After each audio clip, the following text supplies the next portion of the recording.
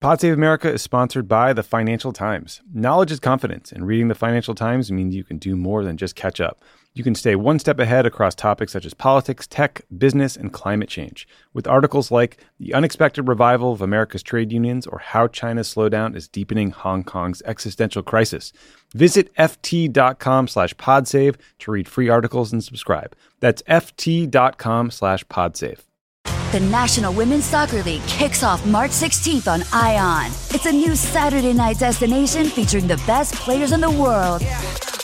25 Saturday nights, 50 matches, all season long on ION. Out in front to Williams, slips through, here's a shot, it's in! This is a game changer for sports. Sabina takes a shot herself, hammers it home! Oh my goodness! See the full schedule and find where to watch at IONNWSL.com.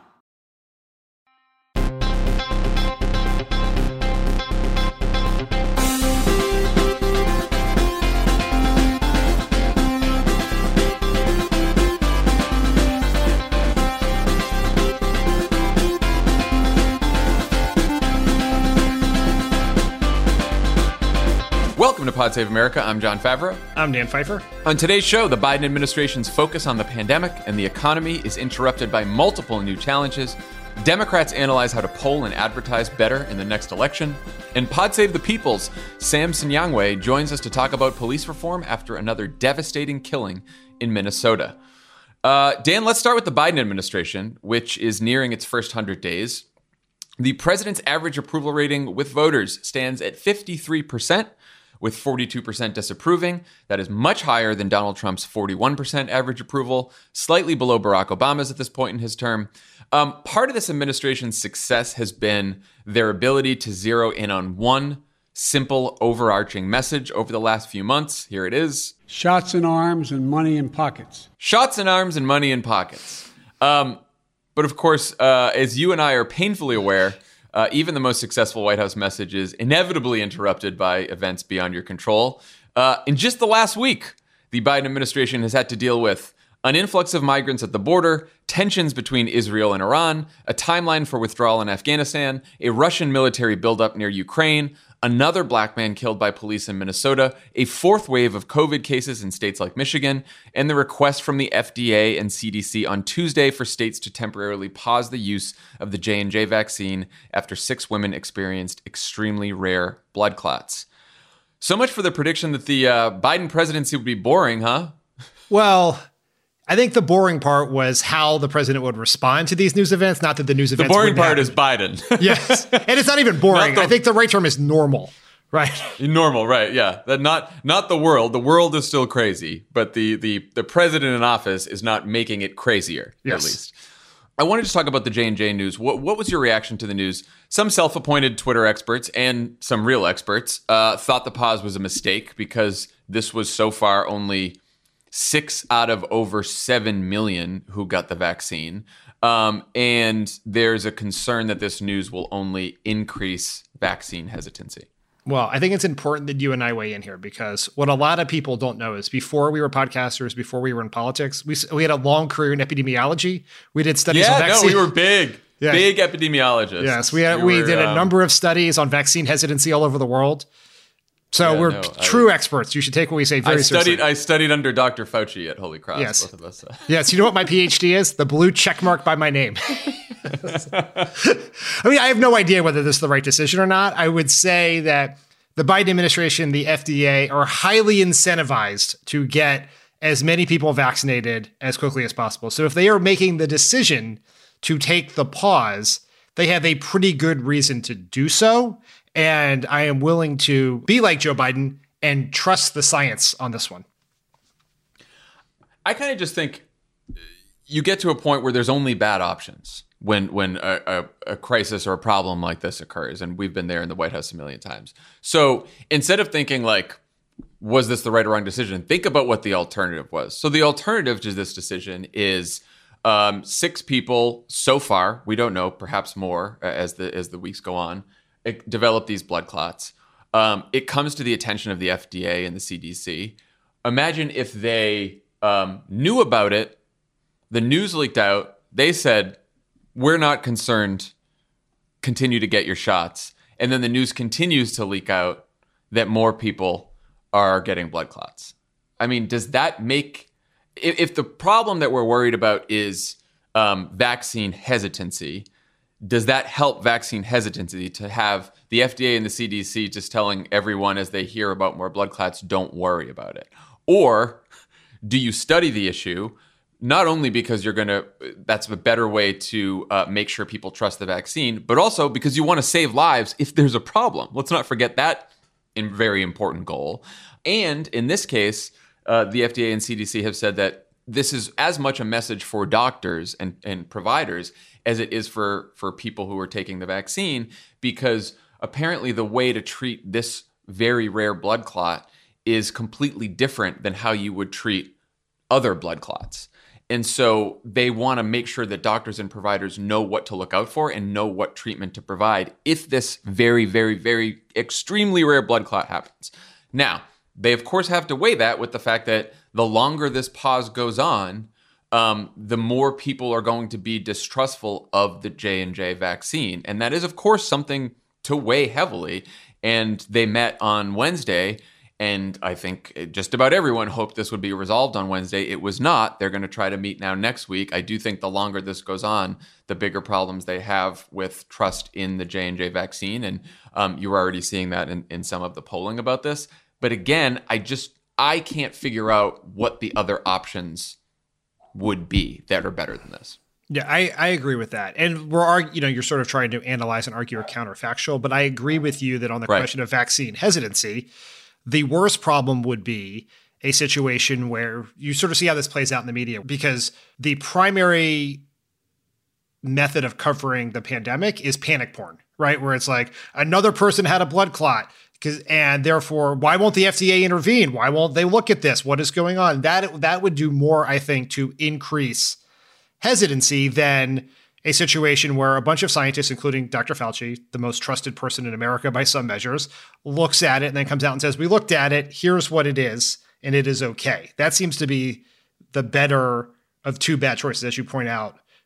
That's what being president is choosing between two bad options. I remember someone telling Barack Obama after he won, congratulations, now you get to spend the next 4 to 8 years choosing between two terrible choices. And that's sort of what this situation, I think we should also, there was this poll by Echelon Insights, which is a Republican polling firm run by one-time Republican pollster, current Twitter troll Patrick Ruffini, that basically tested whether this increased or decreased vaccine hesitancy, and actually turned out that it had the opposite of what you thought. It made people trust it more, or it didn't really cause people to panic about it. But what he was testing was the exact truthful message, like how many people it is, what they're doing. And that's just not how people are going to get information. And we shouldn't think this is only going to affect people's willingness to get the J&J shot, because they're surfing the news. All they hear is pause on vaccine.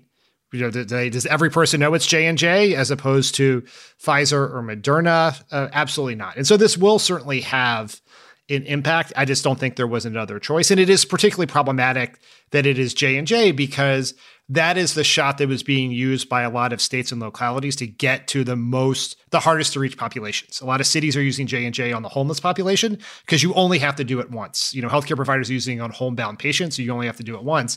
And so if you lose that weapon in your arsenal for a week, 2 weeks, whatever else, that matters. But this is still, I think, the only choice that the Biden administration had before them. And certainly imagine a world where the FDA recommended it and then Joe Biden overruled it, right? That would be the exact opposite of what we did. Well, I saw, of course, we basically guessed it before it happened. But the Politico headline about this was, Biden's trust the science approach hits a political snag. And I'm just like, are you fucking kidding me? Like, yes, I'm sorry. He's trusting the science and it may cause a political problem for him. So be it. Would you rather him not trust the science to not hit a political snag? It just shows how fucking broken some political coverage is. Trust the science is not a political strategy. It is not an approach. It's just a belief. It's what you do, right? And look, I don't want to downplay the challenge of vaccine hesitancy. Oh, it's a huge that problem. Yes. will come from this and was already a problem before this. I mean, I got the J&J vaccine. I feel great. I'm not worried about it. I'm not losing sleep over it. But I have someone else in my life who we had to convince for quite a few weeks to get the vaccine. She was very nervous about it. She finally got it. She got J&J. How's Emily feeling? No, it was not. I'm just kidding. Emily. I'm just kidding. It was not Emily. Emily got Moderna. But when I saw this friend yesterday and I had to, talk about this story and like really convince her everything was okay, it's hard because like vaccine hesitancy is real. And look, one of the worries about this was like, is this going to pause the vaccination program? Is this going to be a supply issue? Is this going to slow down the campaign? That I think we don't have to worry about. We are already seeing now in some states up to 30% supply that is going unused of vaccines. So we are very rapidly approaching the point where the supply of vaccines is going to soon outstrip the demand. And then the question is what to do about everyone who hasn't taken it yet. Monmouth did a poll the other day this week that said, 51% said they've already received the vaccine in the poll. That's how you know the poll is fairly accurate. The CDC number is about 49% have received a first dose. 14% said as soon as it's allowed, they'll receive it. So that brings you up to about 65% of people. But we need anywhere between 70 and 90% to hit herd immunity. There's another 12% that'll say, I'm going to see how it goes. And 21% still who will say they'll likely never get the vaccine. Now, who are those people? Well, 45% are Republicans.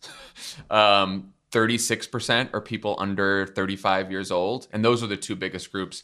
Also, men, white non-college, and Hispanics are also overrepresented in that category. But mainly it's Republicans and people under 35 years old. So, like, what does the Biden administration do about that? That's a lot of work to get that last. I mean, if you end up with 10, 20% who don't get the vaccine, that's not ideal, but it's probably not fatal to herd immunity. But you do have to get to like 70 to 80%.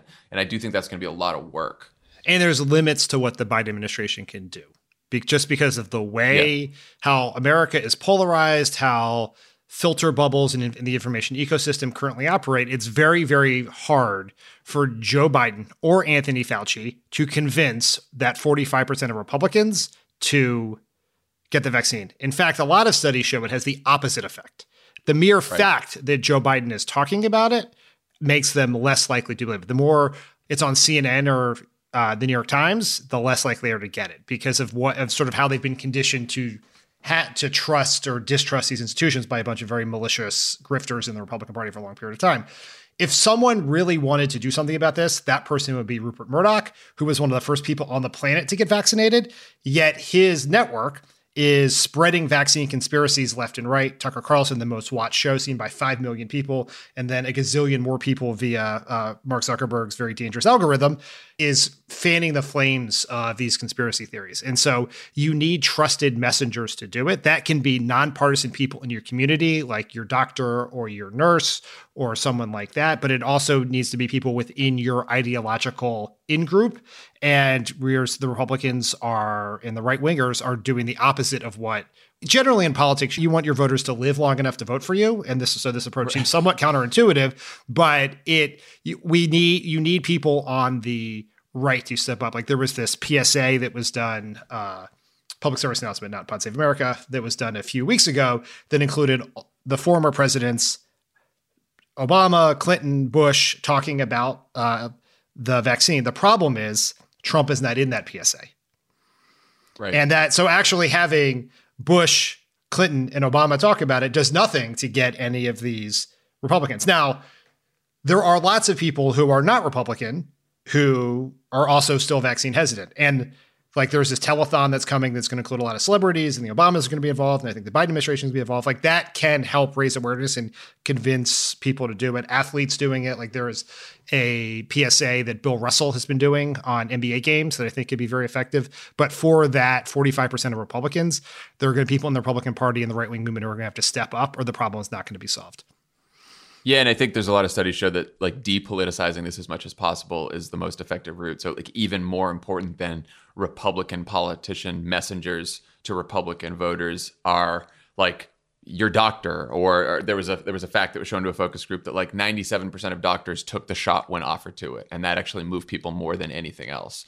I do think it's a great example of the contrast, one of the many contrasts between the Biden administration and the Trump administration, that this J&J news happens. Biden basically, he gives a statement, says, don't worry, we have enough vaccine for every single person in America, basically sends the medical team out and the science team out to talk about the details. Biden sort of recedes into the background. Meanwhile, Trump puts out a statement saying, basically charging some, saying it's a conspiracy and this is a Pfizer-led. I'm not even going to go into what Trump said, but basically tried to make the situation worse with his statement. It goes to a larger question here about how Biden has been able to maintain a healthy approval rating at an extremely polarizing time.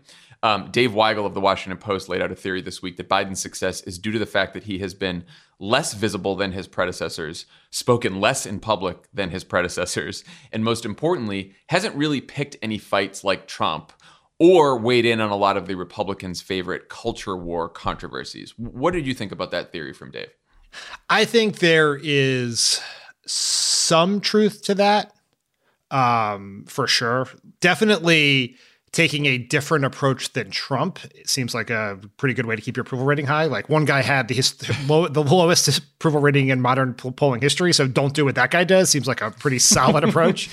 Biden's approval rating on average is right around his vote share in the election. Right. And so that is what it's basically saying is he is doing things that his voters like. He's delivering on his campaign promises, and that's how you stay popular. What I think is true, and Dave talks in here about some political science research that shows that presidents actually, the bully pulpit is quite limited. There's very little presidents can do to persuade the other side. And there's other research that was done. A real blow to speechwriters and communication staffers, Dan.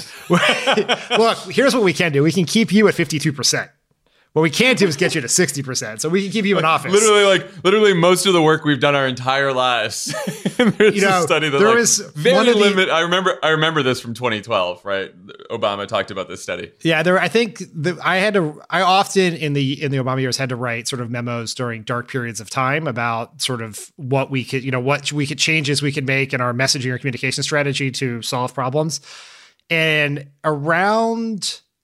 I think it was after the 2010 elections, I wrote one that was using some of these backlash analysis to show the limits of the bully pulpit, how there was very little the president could do to actually change it.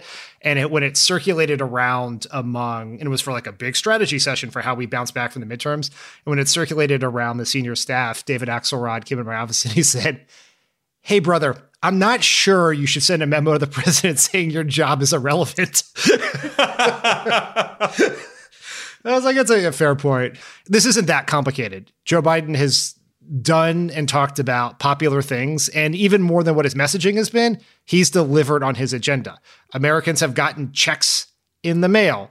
Half of Americans have gotten shots. You can very well see what the vaccine situation was when Biden came into office, and you can see what it is now, and just how chaotic and impossible it was, for anyone who was trying to get their parents' vaccine appointments in the early days, and you had to be online at the exact moment they opened or you couldn't get them, and to where it is now, where while there's still lots of kinks in the system, it's so much better. And so he's delivering, and that is helping. It's also smart to not lean into divisive issues. That's not always your choice. That is going to, sometimes those issues come to your table, whether you like them or not. But I think the analysis is interesting and helps show that the benefits of a very disciplined communications approach on top of a successful governing, which is the key to high approval ratings. I do think there's one more interesting thing in the numbers here, which is, Biden's average disapproval rating is 42%, right? So you're right that his approval rating is close to the vote share, but his disapproval is lower than Trump's vote share, significantly lower. And, Weigel points out in his piece that by this time in the Trump administration, you had the Women's March, you had protests at the airports after the Muslim ban, right? There was already an organized, large resistance to Donald Trump that was passionate and energized. We were part of it. At this point in the Obama administration, you already had the first wave of Tea Party protests against Obama. there has been no organized right-wing sort of groundswell of protest against Joe Biden and his administration just yet. Why do you think that is? So, two things about this. It is true that the Tea Party had started in this part of the Obama administration. It didn't really get going until August. It didn't, and Obama's approval ratings were quite high, and his disapproval rating was quite low at this point in time. And so it wasn't at all like Trump.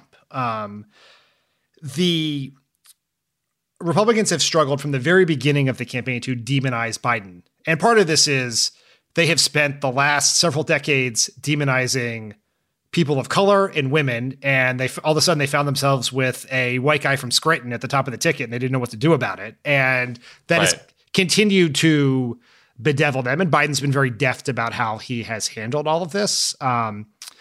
So that's part one. Part two is, while I think it is, yes, it is true. We're not Tea Party rallies or those sorts of things. There are a bunch of people donning tricorner hats and showing up at town halls right now. But we may not be getting the full picture of what is going to happen later for two reasons. One, the pandemic. There's less happening out in the public. And I always think back to that piece that Kevin Roose wrote in the New York Times about Facebook during the 2020 race, where he's like, where it seems like Biden's up by 12 and we're doing great and all of this. And he's like, well, go on Facebook, people, because shit is crazy there. And then it turns out a lot of that really manifested itself in the election. And so there's probably a lot of things that in 2009 were happening in the public square that are happening on Facebook in 2021. And so I just think it's too early to declare victory on the Democrats and Joe Biden's ability to completely avoid Republican backlash to a Democratic president, if that makes sense. It's early.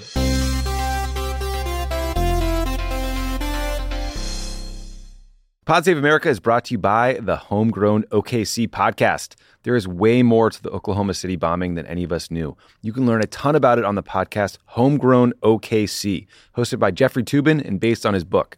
It unpacks the tragic Oklahoma City bombing and how the event still ripples today and calls for political violence. Just days after the Oklahoma City bombing in 1995, America discovered the perpetrator was a right-wing extremist, Timothy McVeigh, whose mindset and values are still very present today, as seen in the January 6th attack on our Capitol. Each episode of the Homegrown OKC podcast follows the story of McVeigh, a decorated Army veteran who became consumed with rage, went underground, and built a bomb that killed 168 people. The Homegrown OKC podcast is about a better understanding of the political environment in our country today.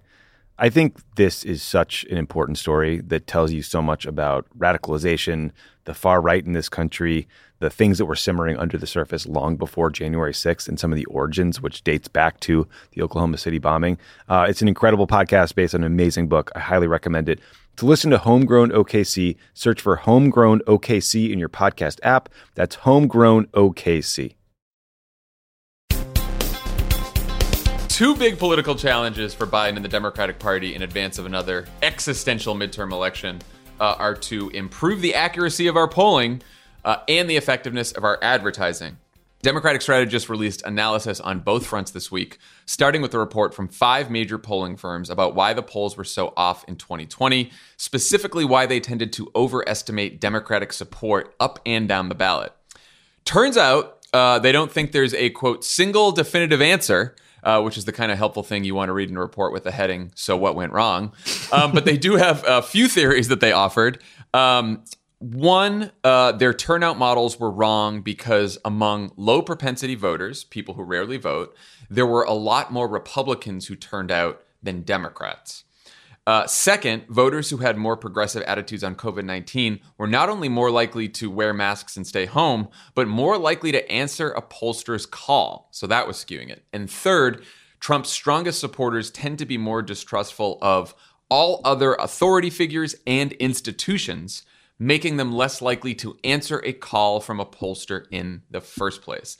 What do you think about the report, and especially the conclusion that these Democratic pollsters aren't really sure how to fix the problem? We know a lot of these pollsters, and they're obviously all friends. They've all worked together, but they're also competitors. They're always bidding against each other for working on various campaigns or various initiatives. And so the fact that they all came together is a pretty big deal and sort of speaks to the size of the problem and the lack of trust that exists post-2020 between the people who pay for polls and the people who get paid to do polls. And, we've seen a lot of these theories. We talked many months ago about some of the theories that David Shor, a Democratic data strategist, talked about. I think all of these make sense. There's two parts that are noteworthy in here that I think are worthy of further exploration. One is, as you say, they have no answer, right? We don't really know what to do. And they float some things that are worth it, like should you test multiple turnout models as opposed to just picking one? Is there value in experimenting beyond, there's been this theory forever that live interview polls are the best polls. A 538 analysis suggests that 2020 undermined that fact. And some of the better pollsters did things like robopolls and purely online surveys. Also, some of the worst pollsters did that too. So open question as to what the right answer is there. But like what I think they're essentially saying is we are going to revisit our model of how we do business to try to get accurate answers. And I think that is a very big thing because a lot of them were I was on a couple of panels with pollsters after the 2016 election, and many of them were very resistant to the idea that basically it was a weighting issue. You just had to change how you thought about the electorate, not how you went and got the information to begin with. The second thing that I think I really wonder about is they make the point that this may be a problem unique to Trump being on the ballot because we've had 3 elections, 2008, 2016, 2018, 2020.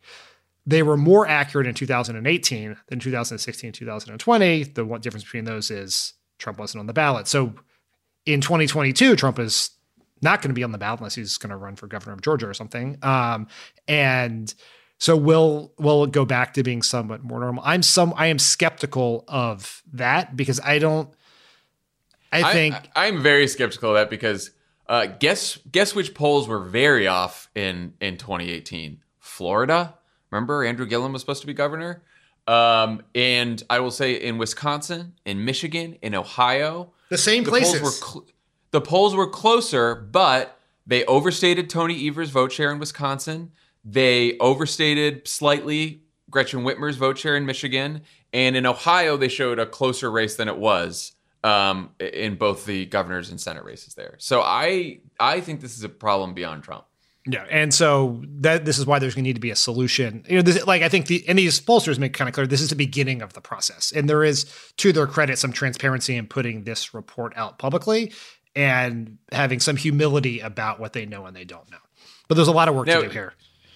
You raised a point that I do want to bring up because every time we have done a poll since the election or we've talked about polls, a lot of folks on Twitter say, why are we still caring about polls when the polls were so off in 2020? And usually the polls we're talking about are about issues. And you mentioned that Pew did a study that somehow issue polls are still more accurate even when horse race polls in an elections may be off. Why is that? While I have a long career in epidemiology, my career in statistics is much shorter, so I will probably butcher this explanation. But basically what they did is they compared what the difference was in opinions on issues if Biden was winning by what the polls expected and what he actually won by, and found that the gap between the vote share and the issue opinion was much smaller. In other words, the percentage of people who supported the minimum wage or supported social distancing or vaccines or whatever else did not change by nearly as much, by actually a fraction of what the horse race did. Now, that tells us two things. You can either take an optimistic or pessimistic view of that. The optimistic part is Americans are actually more united on issues than we think. The pessimistic view of that is that our political preference is more important than the issue we support. So and that we've seen for a while now, which is and that's why you have things like the $15 minimum wage getting 60% of the vote in Florida, and the person who opposes the idea of a federal minimum wage getting the majority of votes in the Florida presidential election. But I think that gives us some, we should take every poll with a grain of salt. We demand a level of accuracy in polling that is never true. Even in the best of scenarios, even in the pre-Trump era, there was a margin of error it's often 3 or 4 points in either direction. And in close races, either outcome is very possible within the margin of error. And so when the average has candidate A winning and then candidate B wins, but the difference is in the margin of error, the poll's not wrong. I think it should give us some measure of confidence that as we look at the popularity of the American Jobs Plan, the American Rescue Plan, HR 1, we can have confidence in those results based on issue polling that we would not have in horse race polls as of yet, if that makes sense. No, it does make sense. And look, it's somewhat comforting because I think that we need polling to work. We cannot be flying blind. And I say that not just because I am one of these people, that we need polling to work so that everyone can like refresh 538 every 5 seconds during a campaign to see who's going to win or who they think is going to win. That's not why we need to fix polling. We need to fix polling from, I'll put my Democratic strategist hat on, like for Democrats on a campaign, you have to make decisions about where you're going to spend your money, where you're going to send your staff, resourcing, and we need an accurate read on the electorate in order to run campaigns effectively. And so it is critical that I'm glad these Democratic pollsters got together and put this statement out as a start, but I really hope that they continue to do the work, and so does everyone else, so that we can actually fix this problem, because we can't be flying blind. We can't be flying blind, because otherwise what that's going to be is just like, a bunch of people on Twitter just assuming that their opinion about the state of the electorate is correct. I'm sure accurate polling will solve that problem. Yeah, well, I was going to say, the accurate polling will not solve that problem, but without the polling, that's all you got. And I'll tell you, that's not very useful. That is not very useful. So the other big 2020 memo that came out this week was from Priorities USA, one of the leading Democratic super PACs. It was titled, How Democrats Can Optimize Media Spending and Stop Wasting Millions. Priorities analyzed $5.4 billion in spending by Democrats and Republicans on elections, both from campaigns and from outside groups, and found that even though Democrats outspent Republicans in 2020, much of that spending was inefficient. It often came too late, was delivered through the wrong medium, targeted the wrong voters, and didn't focus enough on mobilization. Lovely. Specifically, they found that 10% of Democrats' total ad budget likely reached people who had already voted. 75% of late in the cycle TV ads in House races aired outside of the district they were targeting. And Democrats spent 77% of their advertising money on traditional media, despite the fact that Americans now spend significantly more time engaging with digital media. Dan, how does something like this happen, and what can Democrats do about it? There are a couple of reasons for this, and they're all somewhat connected to the conversation we just had, which is we were operating with an inaccurate measure of who was going to vote, who our targeted voters were, and where they were. So that's part one. I think, prior to the 2020 election, there was a big debate about TV spending versus digital spending, and a lot of younger Democratic strategists were arguing that the balance was completely out of whack, and it was the product of sort of older, dyed-in-the-wool political consultants who were kind of both out of an economic model that benefited them and muscle memory, continuing to use this outdated, inefficient method of television advertising. But then something happened in the election. And while I think as the Priorities USA study notes, digital spending increased dramatically, and that was very good. But there were 3 factors that drove the tremendous inefficient television spending. The first is, for much of this campaign, based on the polling, and there was some accuracy to this, but that the core part of Biden's success was he was doing better than Democrats had done in a very long time with older voters. So we're seeing like 10, 15-point shifts.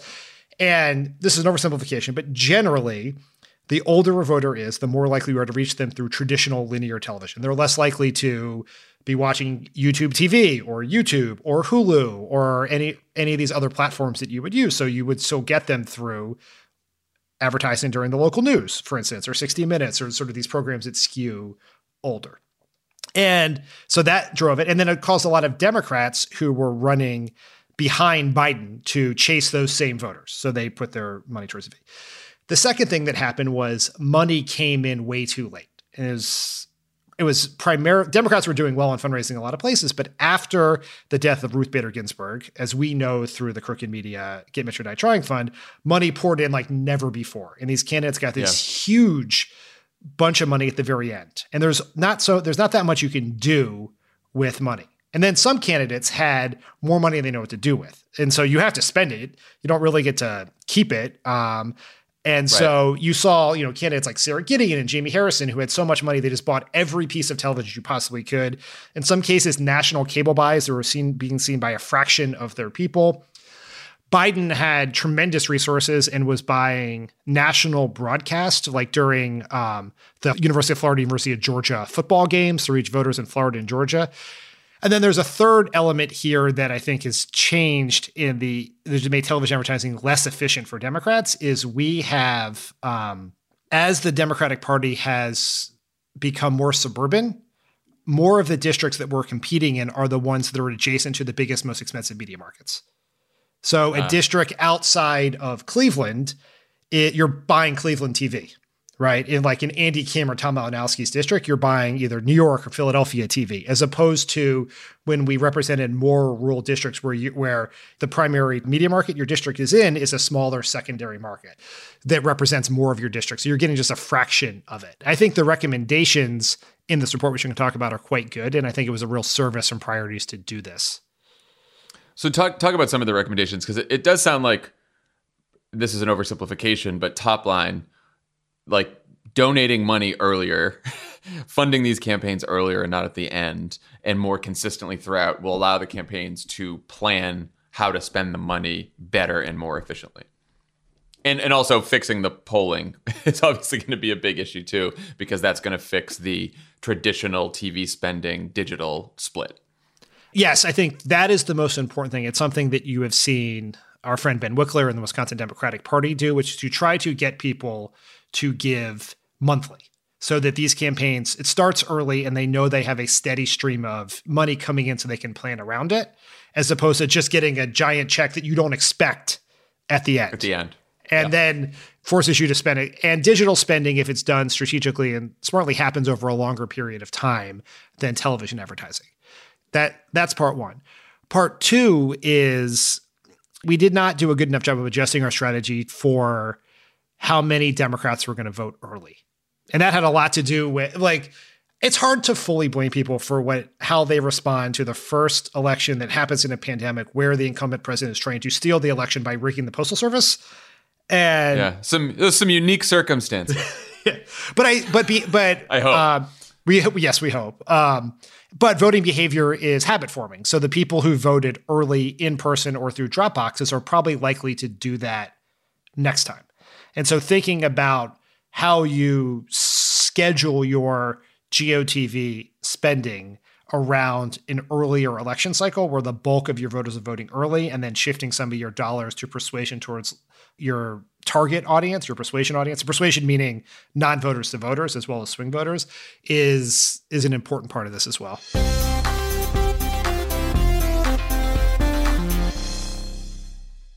Pod Save America is brought to you by Fast Growing Trees. Did you know Fast Growing Trees is the biggest online nursery in the United States with more than 10,000 different kinds of plants and over 2 million happy customers in the U.S. alone? You can grow lemon, avocado, olive, or fig trees inside your home on top of the wide variety of houseplants available. Fast Growing Trees makes it easy to order online, and your plants are shipped directly to your door in 1 to 2 days. And along with their 30-day Alive and Thrive guarantee, they offer free plant consultation forever. The experts at Fast Growing Trees curate thousands of plants for all climates, locations, and needs. They're available 24/7. You can talk to a plant expert about your soil type, landscape design, and how best to take care of your plants. Landscaping, it's expensive. It's expensive, and honestly, it can be harder than you think to keep these plants alive. We've killed off a couple of them in our day. For sure. But with Fast Growing Trees, you got this support line 24/7. You call and you say, "Hey, how do I keep my lemon tree going?" And they say, "Water it more," or something.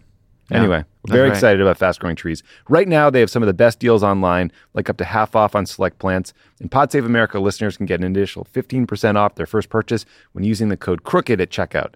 That's an additional 15% off at fastgrowingtrees.com. Use the code CROOKED at checkout.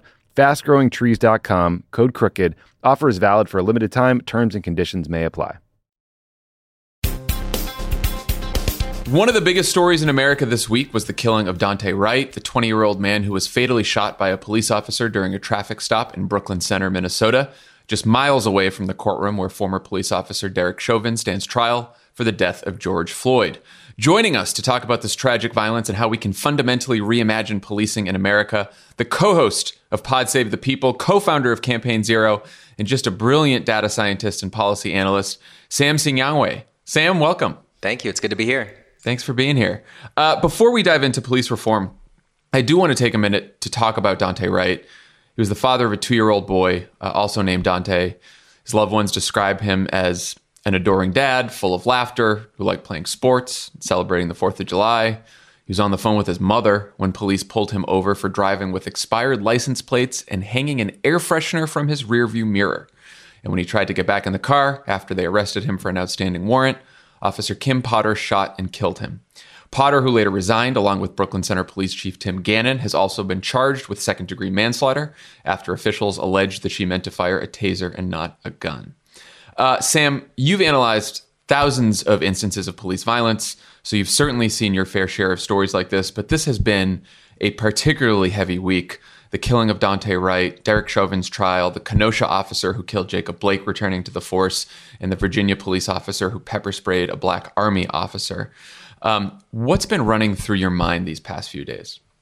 So I think, a lot of the conversation has focused on like these individual cases, and there's been sort of this back and forth around, particularly, in the context of Daunte Wright's killing, this idea that was this an accident? Was this intentional? And, talking about the officer being, the president of the police union. But this is not, this is not actually like an isolated incident. This isn't something that is unrepresentative of a broader dynamic that we've seen play out for years now. So, we just crunched the numbers for killings by police in 2020, last year. We found that there were 121 people killed by police after a traffic stop last year. So, that's every 3 days the police kill somebody at a traffic stop. So this isn't like a case that is an outlier or we need to really dive into the particulars of whether this was an accident or not. This was actually the rule and not the exception. And this happens with alarming frequency. Indeed, like even zooming out more broadly, the majority of people killed by police in America are killed in incidents that begin with these low-level issues, traffic stops, mental health calls, trespassing, people who are homeless, like all of these small things that the police are called to be that the police intervene within and escalate to the point where people are being killed. And so I think part of this is like we're in this moment again, and we've been in this moment before so many times, too many times. And now it's just about like looking at the big picture, understanding that this is the way in which this system is functioning, has been functioning for quite some time, and that we need to be thinking about radical transformative changes that can remove the police from these situations and create different alternative responses that are far more effective and far more safe for the people who interact with them. Yeah, it certainly seems that for all the media attention on, whether or not Potter's use of her weapon was intentional or accidental, there was a systemic policing failure that led to that moment, just pulling him over in the first place, just having a taser or a gun on you as you're going to do that. Can you talk sort of about some of the systemic failure that sort of led to them even pulling him over? Yeah, there were so many different things. So, you talk about the fact that the police were there enforcing a traffic violation in the first place. So expired tags, like that is a choice to have an armed agent of the state pull people over and stop them with the threat of force, even deadly force, for an expired vehicle tag. Like that is a policy choice and a policy failure. There are different models of dealing with this. So you have in Berkeley right now, they have just passed legislation, city council, to move away from the policing of traffic offenses. And instead, what they're going to do is have an unarmed civilian unit that will be responding to those issues in ways that are not going to lead to people being killed. And so again, I think this is a policy choice. The police shouldn't have been there in the first place. But even then, like that was just the initial, encounter. Then you have the questions around the warrant, right? So we're talking about a warrant that was outstanding for, I think it was like minor marijuana possession. It was like the smallest thing. And then on top of that, apparently they sent the the information to the wrong address. So he wasn't able to actually update his information in time to be in compliance with that. So again, I think the system again and again and again created opportunities for the police to intervene for the smallest of things, made it very difficult to even comply with this very complex and difficult system that can have you arrested for the smallest of things and issue warrants for small delays that was actually the problem of the institution itself sending the actual letter to the wrong place. So I think like all of that is happening in the context of one incident. And then you even deal with the issue of she was the police union president, right? Like she wasn't like an ordinary everyday officer. She represented the police officers of that police force. Like she was the police union president. She had the influence to determine what structures would be in place to hold police accountable. She had the power to actually negotiate a police union contract that makes it more difficult to hold officers accountable.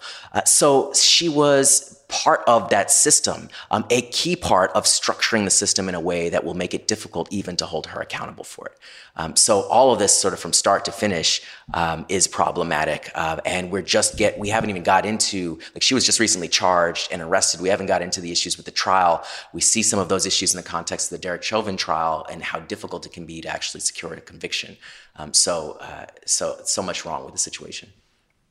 Well, that was going to be my last follow-up there. Just from a data perspective, how often do we see police officers face any consequences for killings, violence, or excessive force? It's exceedingly rare. So we've tracked this going back to 2013 all the way through the present. And in any given year, between 1% and 2% of officers who kill people are charged with a crime, between 1% and 2%. And of those who are charged, not all of them get convicted. So only about 0.5% of officers are convicted. So that's 1 in 200 killings by the police results in an officer being convicted of a crime, not murder necessarily. Sometimes it is a lesser crime because prosecutors chose not to charge with a higher offense because they didn't think they could secure a conviction. So again, I think what that means is murder is essentially decriminalized if you're a police officer in almost all cases. And that is a problem that encourages the type of behavior that we saw with Derek Chauvin. It encourages the type of behavior that we saw in Brooklyn Center, where, again, that officer was not only the police union president, she was a trainer. She was training the other officers as Derek Chauvin was. So this is part of creating this culture of violence and maintaining and expanding upon that culture of violence that causes real harm to people, especially Black people. Dan, I want to ask about the politics of police reform. There was historic momentum behind reform during the protests last summer, both in terms of public opinion and actual legislation. House Democrats passed the George Floyd Justice and Policing Act. Even Republican Tim Scott felt compelled to introduce very watered-down legislation of his own. How has the political environment changed since then? And do you think the events of the last few weeks could give reform the same kind of momentum it had last summer? Well, I certainly hope it gives it that momentum because for all the reasons that Sam cited, this is absolutely essential. And we can't rely just on a small handful of localities to make bold changes because things are easier to do on this level in a place like Berkeley than they are in other parts around the country politically. And so we need some federal guidelines to do this. I think a couple of things have changed, and it's incumbent upon Democrats to push back on that. We talked about this earlier in the podcast, but there are still a lot of questions about why 2020 happened the way it did. But one of the narratives that came out of it that was pushed by a lot of moderate Democrats is Democrats down ballot, particularly in the House, did less well than they thought they would because they were labeled with this defund the police attack from the Republicans. And I think the danger in a situation like this politically is for Democrats to be too scared to talk about what they are for. And there's nothing the Republicans and the right-wing media machine likes more than a vacuum. And if we don't talk about what our plans are, they're going to give them the most malicious and false sort of label on them. And we have to be bold about what we were for and talk about, because I think we have certainly a moral obligation as Democrats to speak out about what happened, to speak about the systemic failures that Sam so eloquently talked about. But we also have a political obligation to talk about what we believe the solution is and what the policy changes need to be. Because if we don't talk about what our plan is, Republicans will label it, and that will make it harder to get something done. So just to dive into here, I think, this is so complex a problem. And oftentimes we think about the federal government needs to be creating a solution that will end police violence all across the country. And the problem with that is policing is so decentralized. You have 18,000 different law enforcement agencies across the country, most of which are pretty small. They all have their own police leadership, their own policies, their own practices, their own funding streams. And so it's very difficult to sort of create sweeping change across the board, absent a Supreme Court precedent, which could actually do that. But of course, we have to pack the courts or do something with the courts first, because that doesn't seem to be in the offing. But I think big picture, so much of this will have to change at the local and state level. And the federal government can play a role in encouraging and providing a roadmap for what those changes can look like. But the challenge with it is that many people, when you look at police violence, what would be the biggest big picture changes that can make a huge difference in saving lives? Those changes involve dramatically restricting the role of the police in society. They recognize that the majority of cases that people are being killed by the police, and the vast majority of cases in which people have force used against them, are arrested or are stopped by the police, are for low-level, minor, nonviolent offenses. That's what we're talking about. And so we're talking about the state intervening in those situations in a way that is escalating and killing people. And states can decriminalize those offenses. States can fund alternative responses to those offenses. States can actually step up and, as Colorado is trying to do, they're considering legislation right now that would actually prohibit police from making arrests for misdemeanors, for municipal infractions, for traffic violations. That would dramatically change these dynamics. So again, I think we can, that type of change though, these are crimes in the state code, right? And so we need to go after this at the state level through state legislation. These are some crimes in the municipal code as well. And there are approaches to enforcement of those offenses as well that are determined municipally. So a lot of this is going to necessarily take action at every level of government. The federal government creating a roadmap for what can happen, what needs to happen, creating guidelines, using their federal funding streams to encourage or discourage particular behaviors or policies. But states and cities have to step up in this moment, because if they don't, we're not going to see the transformative change that communities deserve. So excellent point on how the change needs to come from states and localities more than anything else.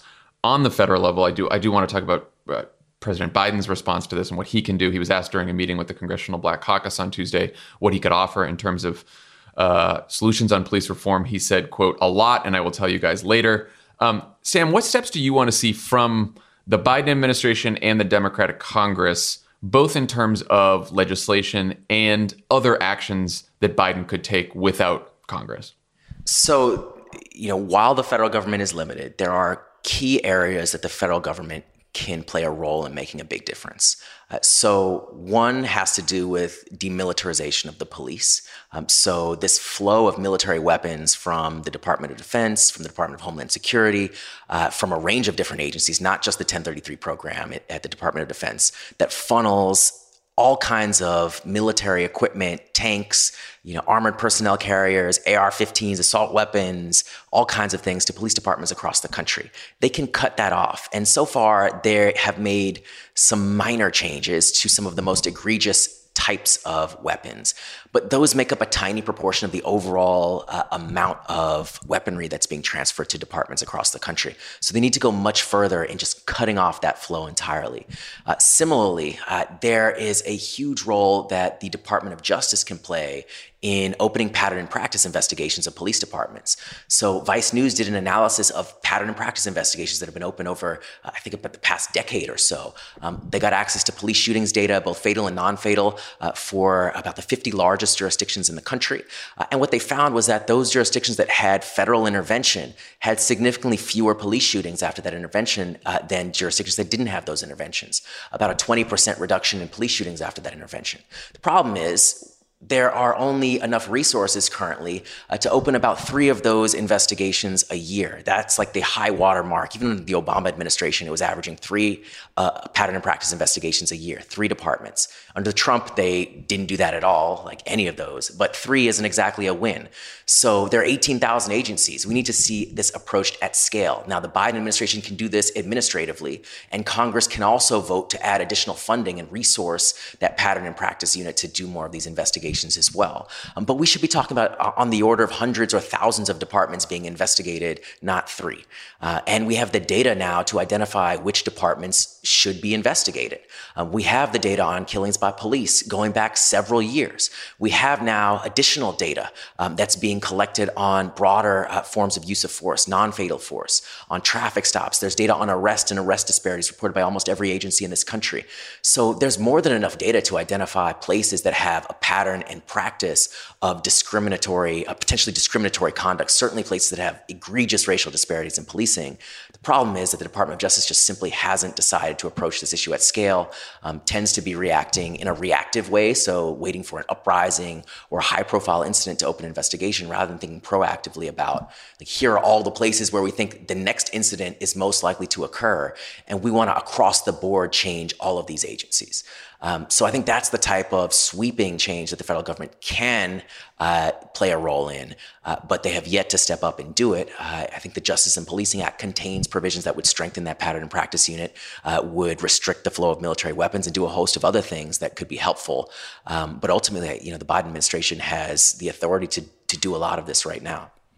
Dan, how do you think the Biden administration and the president has been handling this issue of police violence since taking office? They have basically decided, Biden had proposed a police oversight commission during the campaign. They have since said they're basically going to set that aside. Some civil rights activists have praised that decision because they thought the commission would be a delaying tactic anyway. They're saying that the House passed legislation is what they're pushing for. We know, of course, that the House passed legislation will end up stuck in the Senate for the same reason a whole bunch of other stuff is stuck in the Senate because of the filibuster. So how do you think Biden's navigating this, and how should he be navigating it? I think it is too early to draw a true verdict on it. I mean, his attorney general has been in office for a couple of weeks. There are still key parts of the Department of Justice that are not there yet. So I think it's an incomplete grade. And I think ultimately the question on police reform legislation, on so many other things, is it so important that you are willing to push hard and publicly to get rid of the filibuster? And I know all of our conversations seem to default to that, but if you want to do something, you're going to have to do that. I think it could be easy to trip over the bar of low expectations of simply being better than Trump, or being better, or Merrick Garland being better than Jeff Sessions or Bill Barr or whoever else, and to really use your political credibility, use your, the full weight of your office to talk about it, make the executive action decisions that you can make, and push for legislation. But to simply talking about it, I think is going to be sufficient. And we're going to have to see where this goes. But I think there's going to be real pressure on Biden to do as much as he can, as I think there should be. Yeah. Sam, you were talking about how some of the better news has been sort of outside of Washington in the states. I wanted to talk about one example. The Maryland legislature passed a series of police reforms over the veto of Republican Governor Larry Hogan this week. What's your take on these reforms? So Maryland really, this past week has stepped up in a huge way. So Maryland was the first state to enact a police Bill of Rights law. This was decades ago. The Police Bill of Rights law has now created a wave across the country where there are 20 states that have Police Bill of Rights laws now. And Maryland just became the first state to repeal it. So we've come full circle where, Maryland created this wave of anti-police accountability legislation across the country. And we're talking about laws that completely remove communities from the process of being able to hold police accountable, and even from being able to have basic transparency into officer personnel files, disciplinary records, the ability to investigate, discipline officers. All of those things are structured by these laws that are designed to basically put the police in charge of policing themselves. And we've seen that doesn't work. So what Maryland did was they completely repealed that law, and they replaced it with a community-centered model, like the opposite model. This model now has a civilian police accountability board in every county, and that civilian police accountability board nominates the members to a charging committee that will have the power to formally charge officers with misconduct. Then once they charge those officers, the police chief can either discipline officers according with that charge in the disciplinary matrix or higher. So they can either be as accountable as the community wants or more, but not less. And they also don't allow for these sort of arcane disciplinary appeal processes where officers get their jobs back after being fired. Instead, the officer can appeal, but they have to appeal to a trial board that has 2 civilians and 1 officer. So again, communities have a majority stake in this process throughout, and I think that is really key to thinking about how the system could be structured differently. Now, there are still 20 states that have these laws in place, so I think there's a lot of work that needs to be done. Particularly, a lot of these states are very quote unquote progressive states. California has one of the worst police bill of rights laws in the whole country. And you have a Democratic supermajority, like they wouldn't even need to they had to overcome a veto from a Republican governor to pass this in Maryland. You don't have that problem in California, and still we don't see the legislature step up and act as boldly. So I think there's a lot of opportunity now that Maryland has stepped up and created that precedent for other places that should have the votes to do this, to follow through on what communities deserve, to repeal these laws, and to replace them with a structure that is community-centered, that is focused on accountability, that has complete transparency around disciplinary records, which they now have in Maryland for the first time, and that can get to work actually holding these officers accountable. Sounds like a good opportunity for some of our California listeners to put some pressure on the California legislature and the governor here.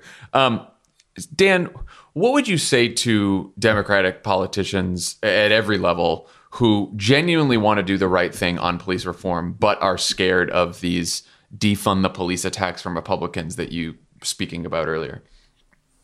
I think you have to lean into the pitch. You have to, if you ignore the issue, you're going to allow the Republicans to define you. And so the actual reforms, like what happened in Maryland and elsewhere, we've seen are quite popular when they were explained. And so it is incumbent upon these Democratic politicians to explain what they want to do and to be bold advocates for their positions. Because if you hide from it, if you're scared from it, if you try to change the subject, you're going to allow your opponent to define you. And these, like as Sam has pointed out, these police unions are incredibly powerful. There is a very disturbing, century long sort of pop culture and advantage that has gone to the police in these sort of discussions. And so taking it on and doing it with forthrightly and transparently is going to give you your best chance of success. And I think there's another way to think about this too. And this sort of goes to Biden and congressional Democrats is you were elected in the wake of the uprising around the murder of George Floyd and Breonna Taylor. And if 4 years from now, little to nothing is done, then you have sent a message to those activists, a lot of people who got involved because of what happened there and who registered to vote at those protests. Your message to them is that politics does not matter, that your participation does not matter. So there is the right thing to do here, but you also have a political obligation to deliver on what you said you were going to deliver. And that is not easy. There are structural forces in Congress that make that hard. There are political impediments at the state and local level, but you have to demonstrate progress if you want the people to believe that their vote matters, their participation matters. Sam, what would you say? So I would say you got to lean into it, right? Just echoing what Dan said. You have to lean into this because it's the right thing to do. Like the data demonstrates that if you create alternatives to the police, you remove the police from this aggressive enforcement of these low-level minor issues, that you can not only keep communities safe, but you can save lives. And even some police departments are starting to acknowledge this. So this isn't a new conversation necessarily, right? We've been talking about this issue for quite some time now. And some cities, in the context of that conversation, have begun to step up and pilot some of those alternative models. And we're starting to get the results back in. So the results are pretty clear. You look at the Denver STAR program where they're responding to mental health crises. Last year, the police killed nearly 100 people in response to a mental health crisis. In Denver, they're responding to them with 100% success rate, 0 arrests, 0 use of force. They're connecting people to services rather than policing and incarceration. Similarly, the LA Sheriff's Department just released a evaluation of their mental health evaluation team, which is a co-responder model where you have the mental health provider who sort of takes the lead on the scene and the officer sort of plays backup. Now, I'm a fan of having it just be the mental health provider. Having any officer on the scene can escalate things. But even when you just have the mental health provider as an addition to the mix, it makes a difference. Because what the LA Sheriff's Department report said, and they admitted that over the course of a 1-year period, they evaluated the 2018 period, that there were over 600 use of force incidents that they said their officers would have committed if not for the mental health provider being on the scene. They literally said in the context of the report that there were people they would have killed if not for the mental health provider being on the scene. This is the police saying this. So, there is consensus now when you look at the data, when you just read the facts, that this can make a difference. I think the politics of it are more difficult, but I think as that data continues to come out, as the results continue to be demonstrated by cities that are beginning to do this all across the country, and I'm thinking about places like San Francisco, Oakland that are starting to pilot this model. You already have it in some places in Oregon. It's being scaled in Portland.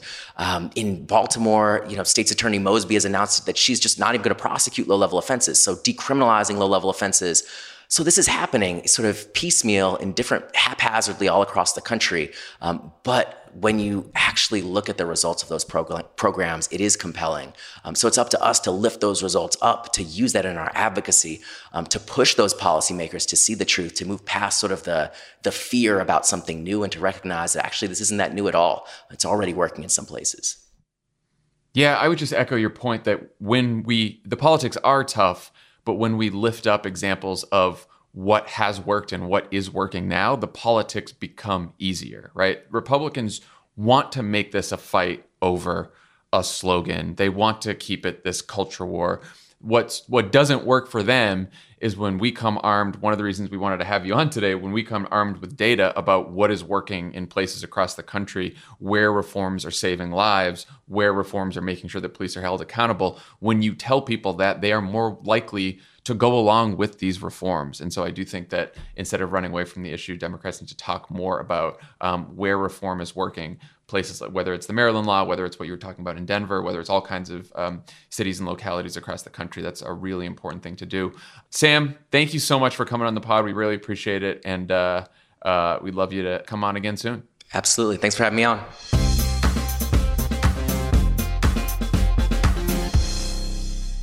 Thanks for joining us today. One last thing before we go. We talked about how the filibuster is one big obstacle in the way of passing the George Floyd Justice in Policing Act. We've talked a million times about how it's an obstacle in the way of passing the For the People Act. I am wearing my Abolish the Filibuster merch today. Very important. We think it is now time for Senate Democrats who are still filibuster friendly or filibuster curious to hear from their constituents.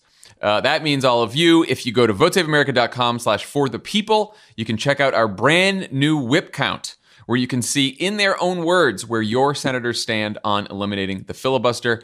And if they're on the fence, you can give them a call using our call tool. If you're nervous about calling, or you need some practice, or if you just have a good pitch you want to share with the world, we got you covered. You can now send a voice note to psa@crooked.com. That's psa@crooked.com, and let us know. If you had a chance to make your case to Joe Manchin or Kyrsten Sinema or any other Senate Democrat on why we need to abolish the filibuster, what would you say? Give us your best pitch. Maybe Joe Manchin will hear it. We know he's a huge PSA fan. It's coming on any day now. And if you need a little inspiration, here's a message from our very own John Lovett. Hi, Senator Manchin. First time, long time. Just wanted to say I've been loving the will they or won't they thing you've been doing on democracy. The filibuster doesn't make the two parties compromise. It makes the two parties scorched earth, bloodthirsty enemies. And I know you hate that because you're so great. We have 575 days to protect people's votes and earn people's votes. Help us, Joe Manchin. You're our only hope. What do you think, Dan? I thought that was pretty good from Lovett. It was great. Let's send him to Washington. Let's get him a meeting with Joe Manchin. John Lovett on Joe Manchin. You're great. That's a social clip we should send out. That's the Politico headline from that message. Again, that's psa@crooked.com. Please send us your voice notes. Who knows? We might play it on a future pod, and maybe it can help some people convince their senators. Thanks, everyone. Have a great weekend, and we'll talk to you next week. Bye, everyone. Pod Save America is a Crooked Media production. The executive producer is Michael Martinez. Our senior producer is Flavia Casas. Our associate producers are Jordan Waller, Jazzy Marine, and Olivia Martinez. It's mixed and edited by Andrew Chadwick. Kyle Seglin is our sound engineer. Thanks to Tanya Sominator, Katie Long, Roman Papadimitriou, Caroline Rustin, and Justine Howe for production support. And to our digital team, Elijah Cohn, Nar Melkonian, Yale Freed, and Milo Kim, who film and upload these episodes as videos every week. As a chef and a restaurant owner, I'm as meticulous about my cookware as I am about my ingredients. That's why I love Made in Cookware. Each pan they make isn't just designed to perform, it's crafted to last. As a mom, I love that I can trust Made In. It's made from the world's finest materials, so I can feel good about what I'm feeding my family. I'm Chef Brooke Williamson, and I use Made in Cookware. Shop chef quality pots and pans at madeincookware.com.